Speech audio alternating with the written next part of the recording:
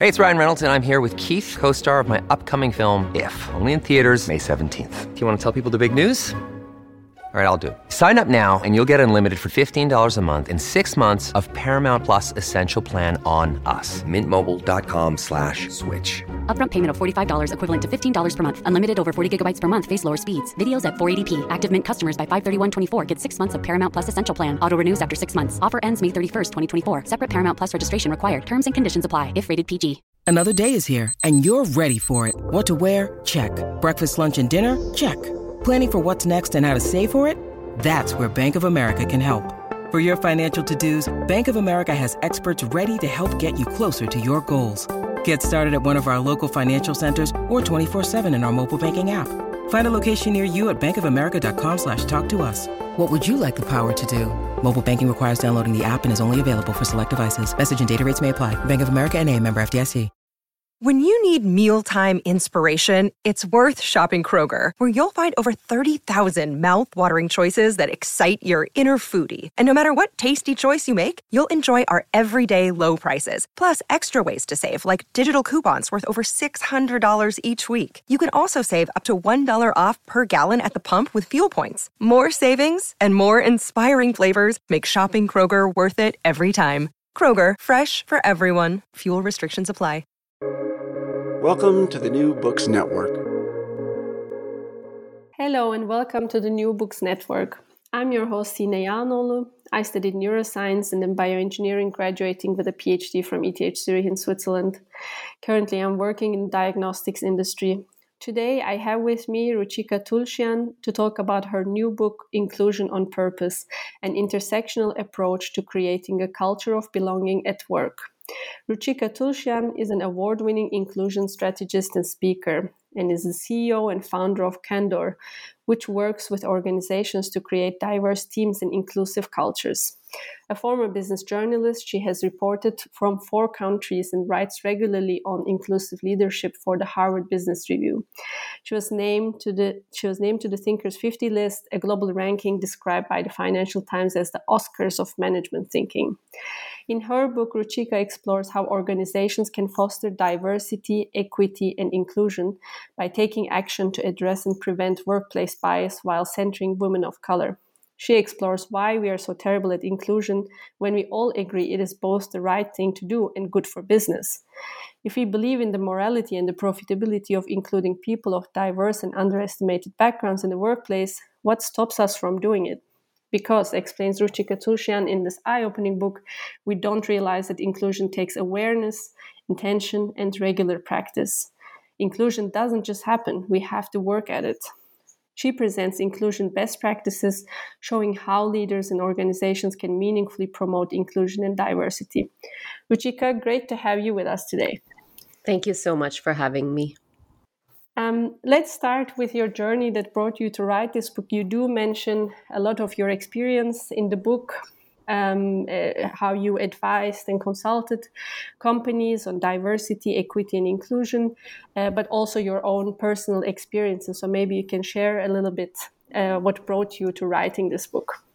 Yeah, thank you. Great question. And actually, I did start my career in business journalism. I did start to have that interesting feeling like, how come I'm only covering business leaders who are white men? How come most of the companies I'm covering are run by, people who are already overrepresented in our society? And there was a little bit of that feeling of, there could be more representation here, but I didn't really stop and really think about it more than sort of, the basic little bit of there's something here that feels like it's missing. At the same time, when I did talk to my editors about covering more women in business and women in the workplace, and even people of color, people from other racial minority backgrounds, what I would find is often the pushback was, well, I don't think it's people are that interested, or we don't really need to talk about the societal issues. Let's talk about, women who, when they are confident, then they can succeed, or when, this person from an underrepresented racial background or ethnic background or religious background, they did something very special. So let's write about like the first Black leader who is running this bank, for example. I remember having these conversations with my editors, and it bugged me that we weren't talking about the societal issues that were causing these, the underrepresentation and the barriers. And it was more just, let's talk about what people as individuals do when they work really hard and they're super smart. And that's why it's like this individual, brilliant person is successful. But I didn't really stop as much to think about it and question it. And in some ways, my book is, me going back to that, the Ruchika in the early 20s, the journalist that I was, the business, sort of covering the businesses and markets with these fresh eyes, like, oh, the more hard you work, the more successful you'll be. And really going back and investigating that more deeply with the nuance and with the research and with the understanding I now have all these years later about truly the barriers that exist, and how if we could all take our sort of responsibility, accountability, awareness to be more inclusive, we could create a society and a workplace where everyone could have a chance to lead. Thanks a lot for that. And indeed, you also made the way into it. So that was also going to be my follow-up question. So you start by quite frankly actually explaining that it's no wonder women and women of color are sometimes feeling out of place, because the current workplace, it's just designed by cisgender males with no regards for other perspectives. Or you mentioned that who had no caregiving duties, they do not think about these things. I really like that you also talk a lot about single behaviors, but also the whole way of how things are done on a daily basis, how systems are in place in the workplace. So maybe you can mention a little bit, what are some flaws of these workplace systems, behaviors, collection of behaviors leading to systematic exclusion of others? Yeah. Thank you for making that point. And actually, when I was writing the book, what became really clear to me is that I wanted to structure it into 3 parts. And actually, in the book, there are 3 distinct parts. So the first part is that individual awareness and behaviors. I talk about statistics here in the United States about how for the average American, you don't actually have much really deep and meaningful interaction with someone who's a different racial and ethnic background than you, actually until you get into the workplace. And that's the experience of most Americans, the majority of Americans, and especially white Americans. I haven't really looked at comparable data, and I don't think it's as easily available in other countries, but I would imagine that's very similar, that, in your day-to-day interactions, you're largely only connecting with people who look like you, even if your school or your educational, institution academically later on, or even in until you get to the workplace, you might live in neighborhoods that are diverse, depending on if you live in a large country, in a large city, in a metropolitan country. But even then, you're not really having proper, deep, meaningful interactions with people who are different than you. So that is really why I talk about the individual awareness and action in the first part of the book, to be more inclusive and understand where are the blind spots that we have as a result of not growing up and having very, diversity as a big part of our formative years and experiences. And then I talk about the institution, and I'd love to talk more about that and address your question directly, but also that there are systems in our institutions that have been exclusionary and have bias really baked into them. And then the third section is focused on sort of taking a more macro global view, and especially the role of technology and the fact that we're also interconnected digitally, and what is the responsibility of being more inclusive and more aware, sort of in a global and technological perspective. So that's how I structured the book. If we zoom in a little more into part 2, which is about organizations, I mean, across the board, right? I think, and I think a little bit about the American culture, but it is, of course, very much the American work culture. It mirrors a lot of what we see in more just Eurocentric and more white, Western European cultures in the workplaces, right? Where generally you see male dominance, you see white male dominance. There's a very narrow definition of what professionalism looks like. So when I started speaking with people here, I even thought of my own experiences. but the importance of changing your accent to fit in, for example, changing your name. I've been asked many times, do you have a short form of your name, or is there a different way we can pronounce it? Or I'm never going to get it right, so I'm not actually even going to say your name. I've had that happen as well. And then all the way across the board to where there are very, in our society, we have very specific ideas of the way women should behave. So academic research shows how much women walk this double bind or narrow tightrope between being likable and being respected. And so when I extrapolated how a lot of the advice for women, especially women of color, to do better in the workplace was, you should negotiate. The reason the pay gap exists is because women don't negotiate their salary. Well, actually, when I started talking to women for the book, again and again, I would find that women do negotiate. What happens is they receive pushback because of that very strong gender schema and expectation. You should be grateful for what you have. You should not be, pushing back. You should not be asking for a higher salary. So in some ways, it's like the advice is, I literally have my hands in sort of two places, because my right hand is telling me, or the right side of one side of the workplace is saying, you should negotiate more. The reason you're not getting paid as much as your white male counterpart is because you don't negotiate. And then the system, on the other hand, my left hand here is finding that, no, when I negotiate, I'm experiencing pushback because the system was designed for only white men to be, for it only to be acceptable when white men negotiate their salary. So I think we, in many ways, need to investigate many of the practices that we've taken for granted and redesign them, centering the experiences of those who face the most amount of marginalization in the workplace, which today largely is women of color. That's actually a great point. I wanted to ask also, you make this, so there, of course, racial discrimination, there's also gender discrimination, but you kind of make this, let's say, the common part of both, or basically the population, the group that actually experiences, unfortunately, both of them are women of color. Maybe you can tell us a little bit why you actually centered really on this group and the particular disadvantages that they face due to this systematic exclusion. Yeah, and I think when I talk about this, folks often feel very uncomfortable, because I think in our society we have a belief that, if we just center women, just use the word women in diversity and inclusion efforts, then everyone is going to rise and everyone's going to be successful. And we're much more comfortable just in general talking about the exclusion that women face in the workplace and in society, not so much about racial bias. And especially, again, thinking about even cultures in Western Europe, there are societies where you literally cannot talk about racial discrimination or take a even look at the demographic data. For example, I'm thinking of in France, where you cannot break down demographic data by race.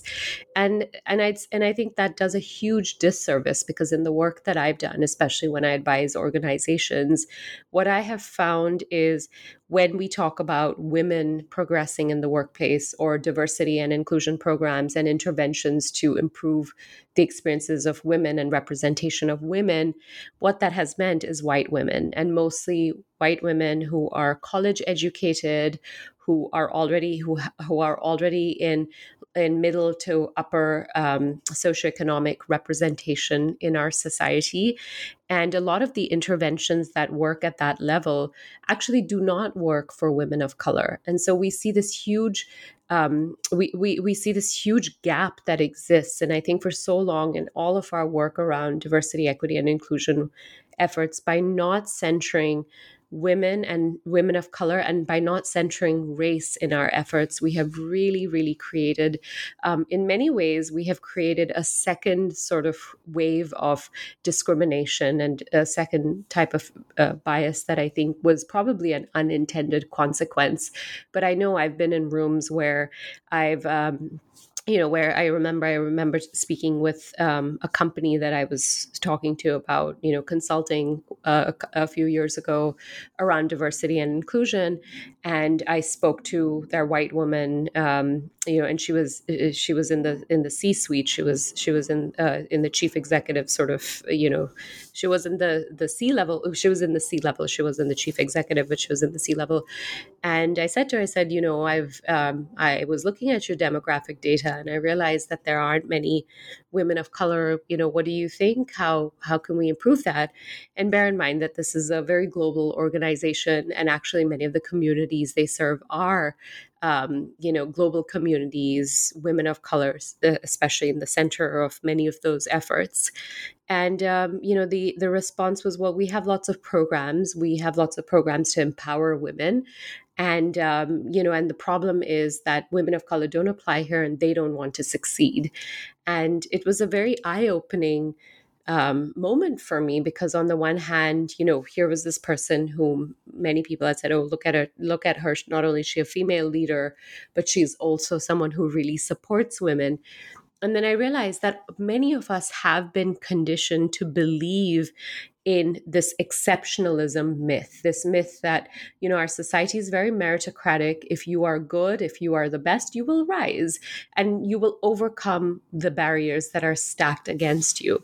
And I recognize that without taking an intersectional approach, that was, I would say, one of many aha moments where I recognized that without having this, and it's an uncomfortable conversation, and for many, many years when I was asked to talk about gender diversity, I was specifically asked not to bring in racial diversity and the experience of, and a lot of times it was the sort of directive was, please don't talk about racism. I don't think, we don't want to make people feel uncomfortable.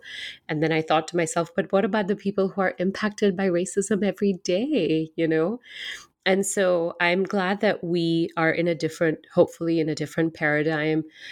It means a lot to me to have, and I was very deliberate about going with an academic press to have this book come out, because some of the biggest challenges I have actually observed in my own teaching in the past that I've done teaching in college, on college campuses, is some of the biggest issues are in academia, and we do need to talk about them very openly.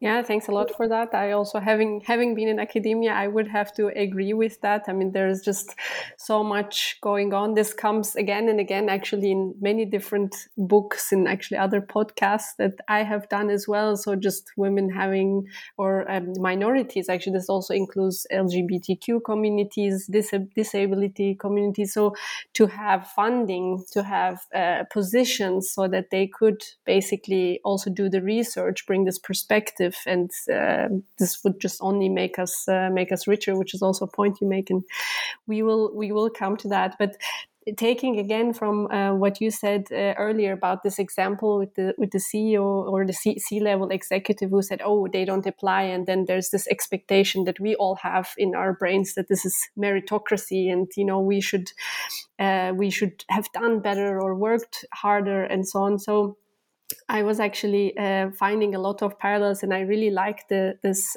article you wrote with Jodi Ann Berry for Harvard Business Review about imposter syndrome. So stop telling women that they have imposter syndrome when you have built a system that just keeps telling them actually that they cannot do it, they're not good enough, they have to work harder. I guess this is not only then applicable for women, specifically women of color and all groups that are, very much disadvantaged.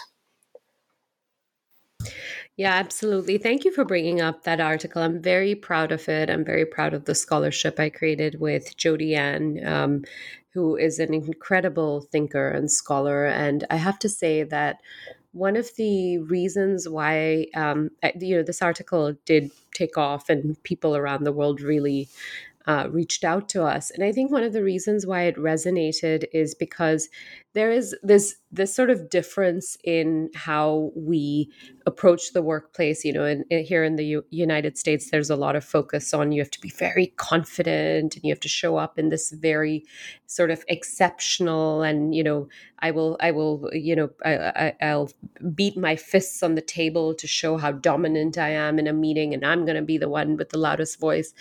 And indeed, there's some part of that in the American culture, which is quite unique. And in all the different countries I've lived in around the world, I've seen that. But then I think that there's part of it is that display of confidence, which is again very male, very white, very specific. But the reason why I think the imposter syndrome narrative desperately needed to be challenged around the world is that even in cultures where perhaps confidence isn't shown in quite such an overt and dominant way as it is here, we were still hearing from women around the world that the way that they show up as leaders, you could be more quiet, you could be more thoughtful, you could be, you could have a very different approach. You still receive pushback. And as you receive pushback, even if you've entered the workplace, not having, confidence issues or self-doubt or healthy self-doubt that can be channeled in a healthy way constructively for you to continue to lead and collaborate, the more time you spend in workplaces that are white dominated, that are not inclusive, that are biased, the more it actually compounds and exacerbates those feelings of doubt, of questioning yourself, until you really get to this point where you really cannot extricate who you are and how you show up and the belief you have in yourself from this larger messaging of all women, all people of color, all people from, other disadvantaged, marginalized groups, underestimated groups. They all have imposter syndrome. And eventually you get to this place where you're questioning your reality quite a bit. And that's why I'm glad that the article resonated. We definitely heard from people around the world about how it gave them new language to push back against, when someone said to them, oh, it's your imposter syndrome talking, and we'd hear from women actually who would say, we actually stopped someone when they were trying to give us this diagnosis of imposter syndrome. And we actually stopped them in their tracks and said, nope, it's not imposter syndrome. And I think that was very powerful. Thanks a lot for that. And also in that article, as well as in the book, you make the point, and I'm very happy that you do, that leaning in does not work. So can you explain that briefly, why it does not work? I'm still waiting for the day where I will be approached by Miss Sandberg and, kind of maybe have a discussion with her. But look, when I first read Lean In, it came out in 2013. When I first read it, I actually felt excited about the prospect of us having an honest conversation. And it was really nice to see, male leaders. I remember Warren Buffett and other leaders, I think Bill Gates, or, and just basically other people who are very powerful men, recommend this book and say, this is the book that I'm reading. And I was excited that hopefully we were going to have a real conversation around gender bias in the workplace.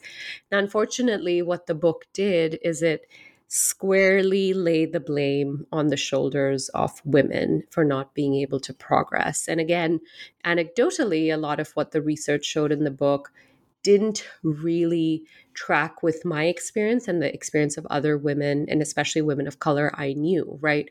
Most women of color I knew had no plans to leave the workforce once they became caregivers, whether it was to their own children or whether it was to, aging parents or themselves.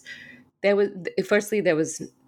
wasn't even a reality financially. And then secondly, neither was that desire there. It was more a matter of, you are working in a system against, structures. I mean, I know, you live in Switzerland, but here in the United States, I mean, the situation around maternity leave is absolutely abysmal. There's no guaranteed paid,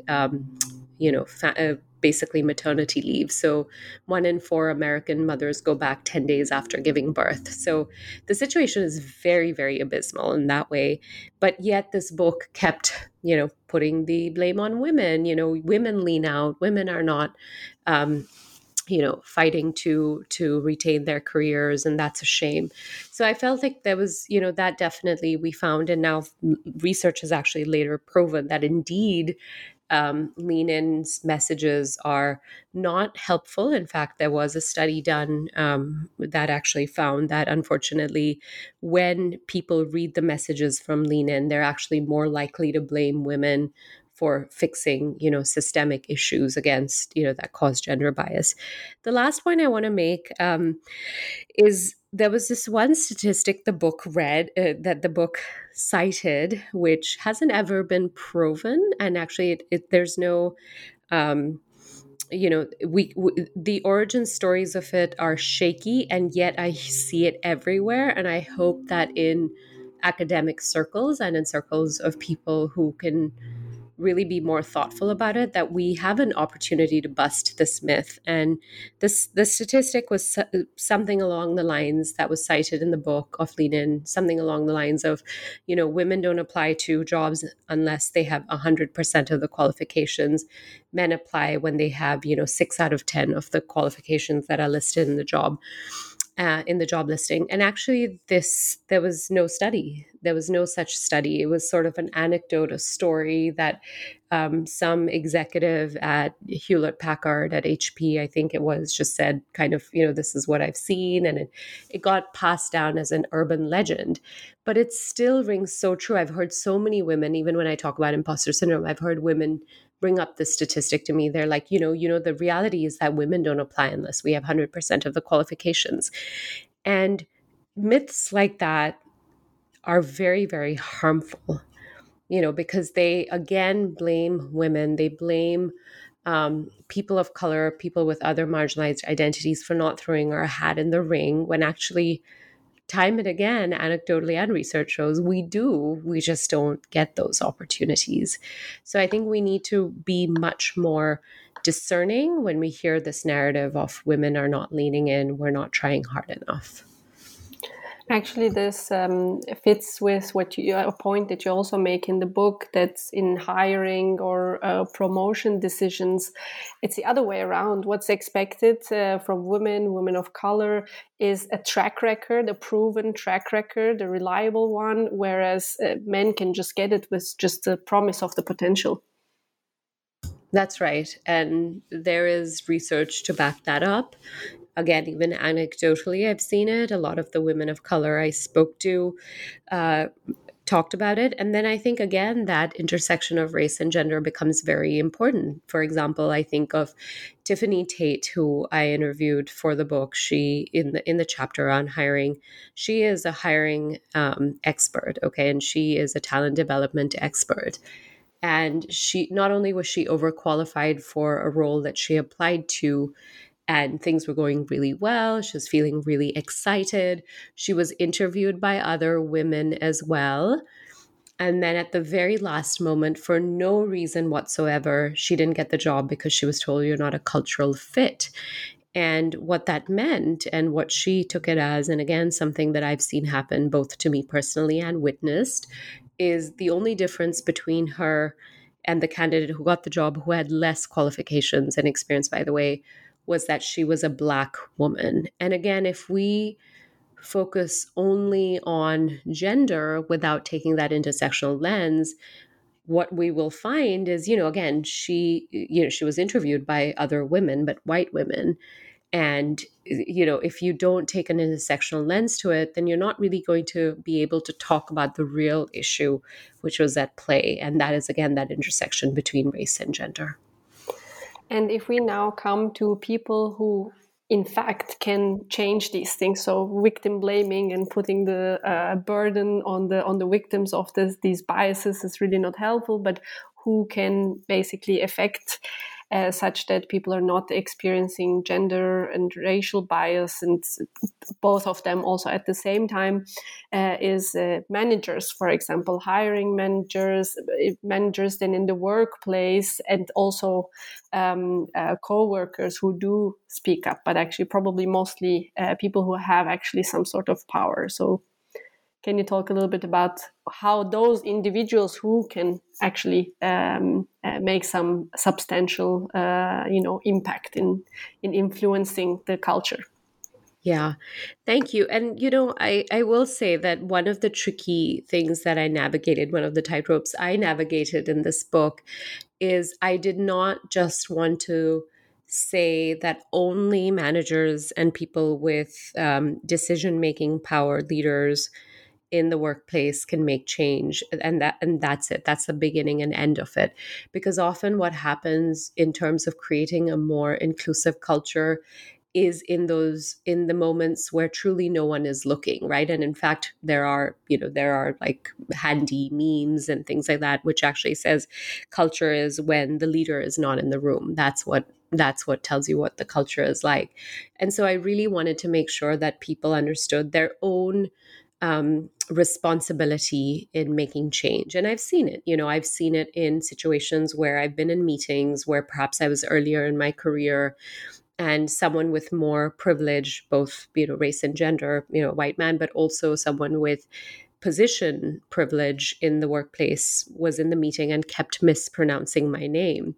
And I have seen the difference in inclusive cultures where, a coworker, same level as me, but maybe has white privilege or male privilege or both, and will actually say, no, actually, her name is pronounced Ruchika, and like make sure that it's correctly said.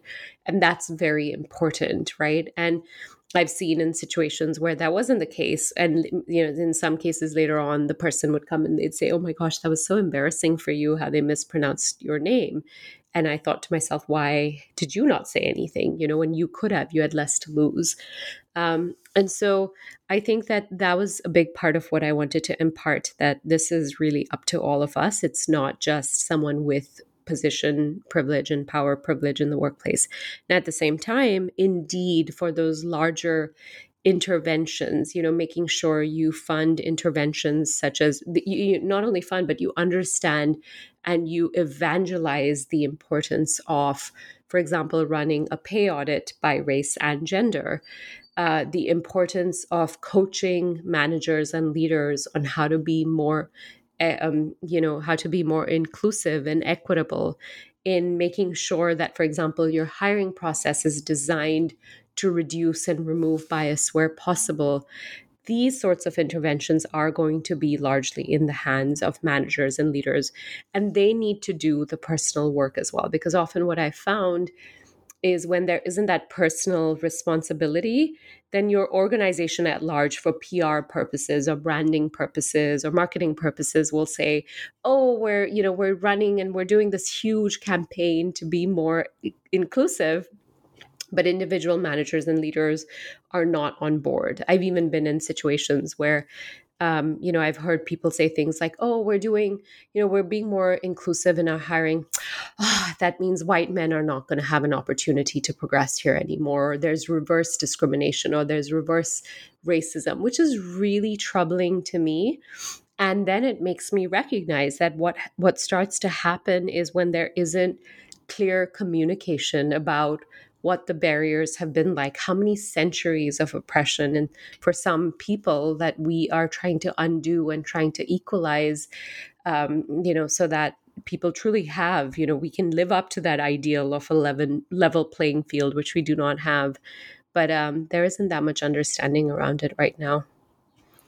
And for that, a practice that you advise also, which I definitely would recommend to everyone to really reflect on, is actually reflect on your privileges, and from many different perspectives. So it's always easy to recognize where you're unfairly treated, but there are so many other places where you have the advantage.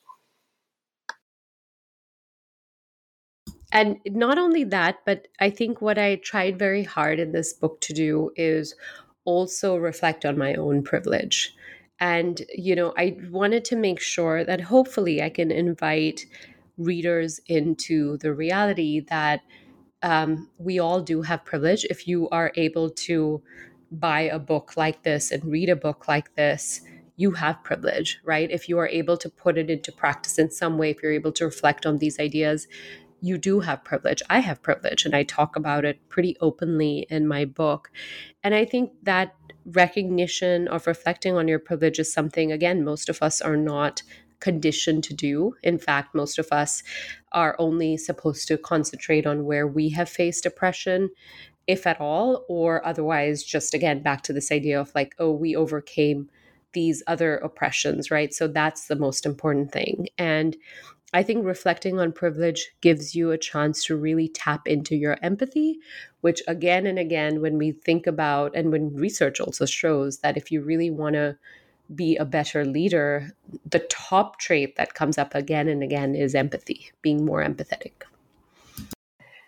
So I also found it very interesting that you mentioned again and again that it is not easy. People have to put in the work, and this is, I fully agree with this. It's not something with wishful thinking, oh, I wish we have a more inclusive environment. I have really the best of intentions, but somehow it doesn't happen.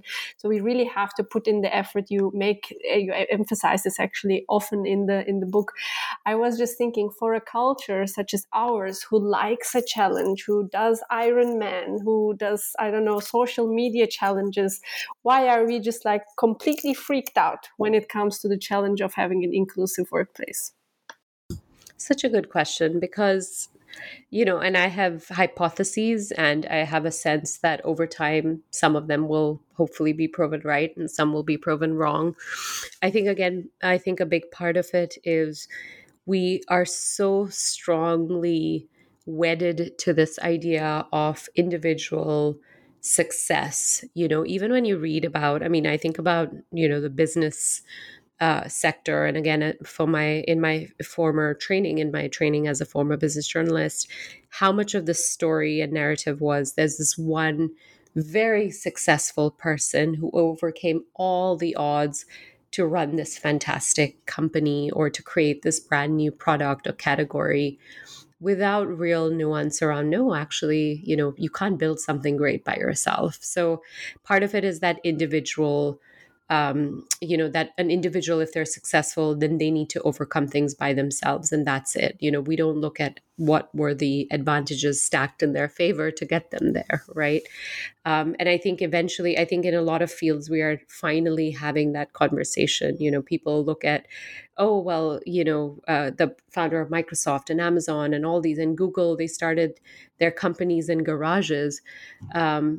Yes, they did. And the fact is that they lived in they lived in homes where their parents could write the first check and sometimes write $250,000 or even $1 million investments into starting these great companies, for example. So I think part of it is that individual mentality that, people just need to pull themselves up by the bootstraps and they will be fine. I think the other part of it, which I think is the idea that we don't live in a meritocratic society, I think really is hard for a lot of people to bear, right? Because then what it would mean is that then they would have to question what were the advantages they had, right? And I think, again, white privilege is one of those, especially one of those advantages that I think is very hard for people to own up to, right?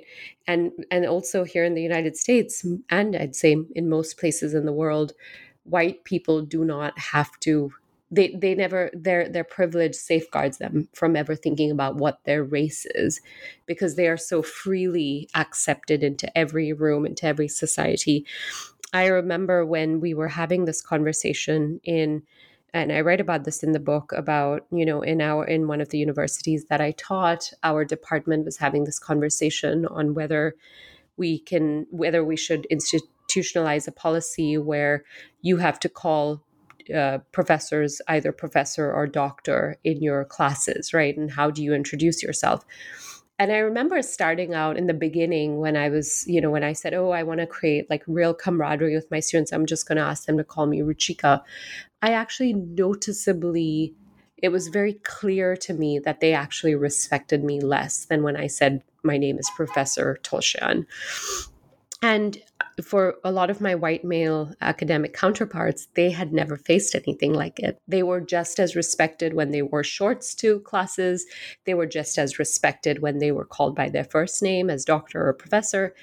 And as we had a more honest discussion about what it actually shows up when you're a professor or doctor of color, or especially a woman of color, professor or doctor, I think that gave them a brand new understanding. And I think a lot of it is that for people in positions of power and dominance, you've often been able to be immune from these conversations. You've never had to stop and think about and make that mental calculation. If I wear shorts to work today, will I be accepted or not? If I tell people to call me by my first name versus doctor or professor, will I be respected or not? Which is these mental calculations that women, and especially women of color and people of color, have to make all the time. And it's important that actually others realize this. So again, like coming back to empathy and basically recognizing one's own privileges is quite key. I want to also touch upon a very interesting concept you bring in, and we talked about this a little bit earlier. And I also definitely think it's really important for things to new and innovative ideas to come, for new technologies to happen and everything. You cannot just be saying, oh, but this is how we did things as always. Whereas this is a little bit the barriers that we are facing when we want to have a more inclusive workplace. Oh, we did it always like this. Always John was leading this thing and so on. So can you talk a little bit about this parallels between having a more innovative company, more innovative society environment by including the whole diversity of people that are available, basically with all their various backgrounds and privileges and so on? Yeah, and I love this point because I actually believe that we have not even tapped into the full innovation and growth and ability, really the ability we have as human beings to create, an amazing world. I don't think we have really tapped into that fully. And the reason for it is because of the existing biases and exclusionary practices and discrimination that we see in society today. And there's good research to back this up. I mean, research by, Dr. Catherine, the late, great Dr. Catherine Phillips found that, she had this experiment where racially mixed and homogeneous teams were asked to solve a mystery, right? And not all members of the group had the same information. So they all had to share. They were told, if you share the information correctly, then eventually you're going to be able to solve the mystery. And again, the racially mixed teams outperformed and were able to solve the mystery at significantly higher rates than teams that were racially homogenous. And, Dr. Phillips's sort of hypothesis for that and, conclusion on that was essentially that when you believe that the person has the same background as you, they're going to have the same information as you, right? And you're less likely to sort of look at problems through a variety of different lenses. You just assume everyone sort of starts off at the same point as you. So the reality is diversity and inclusion, in diversity and inclusion, not just having people represented, but being in a place where everyone has an opportunity to talk about and share and lead and disagree and feel psychologically safe to do so. It actually has better outcomes. It's more innovative, higher growth, all of those good things. But the other part of it is it's actually hard. There is conflict. If you want to safeguard against groupthink, everyone going through the same motions again and again, you're going to have to anticipate some discomfort and conflict. And I think so much of us run away from that conflict because, again, we've largely had to operate, especially if you're in a position of power and dominance and privilege, you've largely only had to operate with people like you. So that conflict wasn't something that you were expecting. And yet that is so important for us to create the type of society that we are, we're all working towards. This reminds me, you mentioned also a lot the gut feeling, which I was laughing because I even heard this even being said to me, oh, like in the gut feeling, we have to hire this person. So it really is that, right? Is this affinity bias that this is what you know and this is your echo chamber, everybody's thinking the same. So this gut feeling, while you think, oh, like it's maybe having a good sense of business or decisions, is actually completely misleading you into making exclusionary decisions. I think we need to be really careful about buzzwords that we take for granted. And again, if you have been hired on gut feel, if you have been hired because your predecessor said, oh, I met you and I instantly knew I liked you.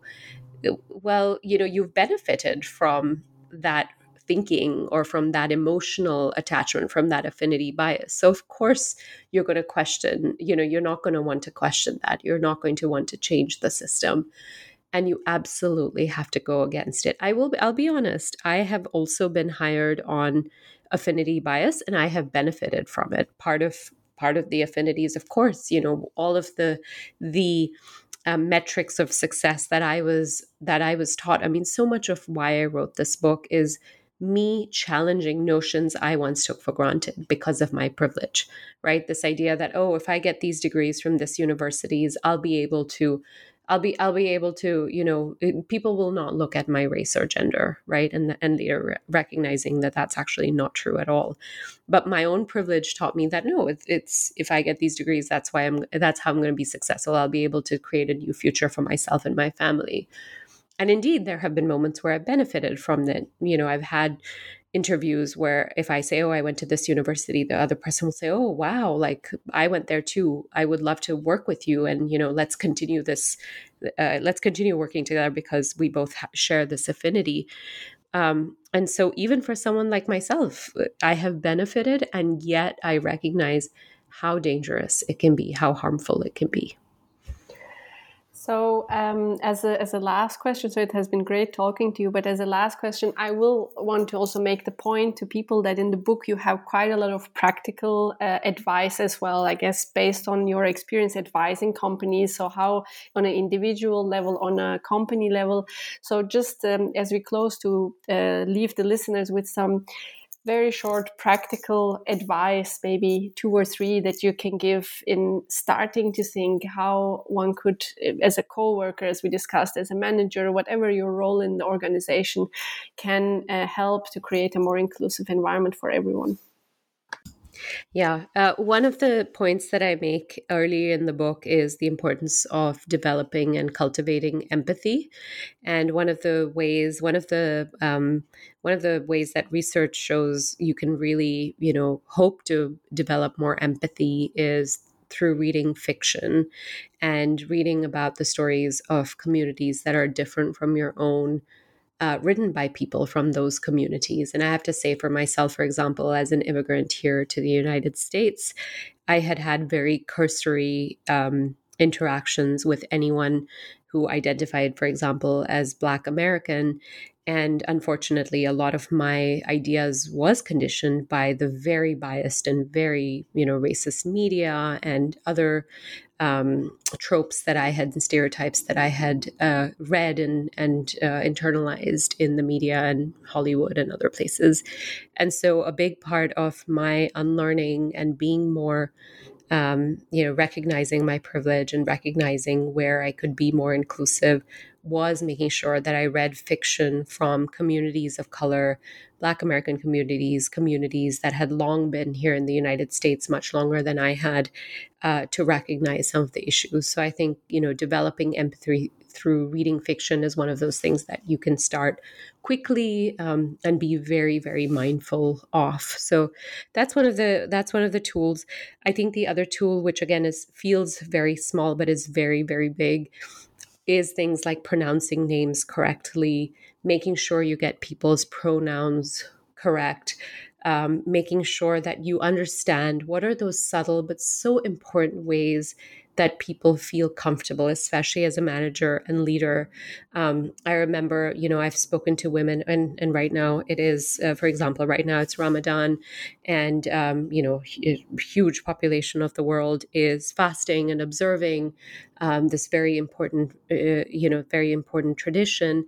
And I've spoken to so many, again, especially women of color, women who identify as Muslim, who have never ever been wished, Ramadan Mubarak, or any sort of understanding of how important this is. And if they have, a big part of it is, oh, I'm so sorry you're going through this. Must be so awful for you, rather than recognizing what a special time it is. So it's those subtle interactions to help and really make other people feel seen, especially if you have always been visible in the workplace, to make sure that you as a manager and leader are making sure that others are being seen. So those are two things that come really quickly to mind.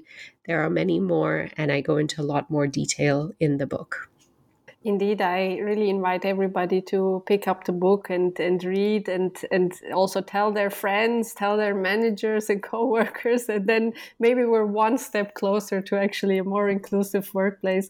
Thanks a lot, Ruchika. This has been really great discussion. So happy that you could join us today. Thank you so much for having me. I appreciate you so much.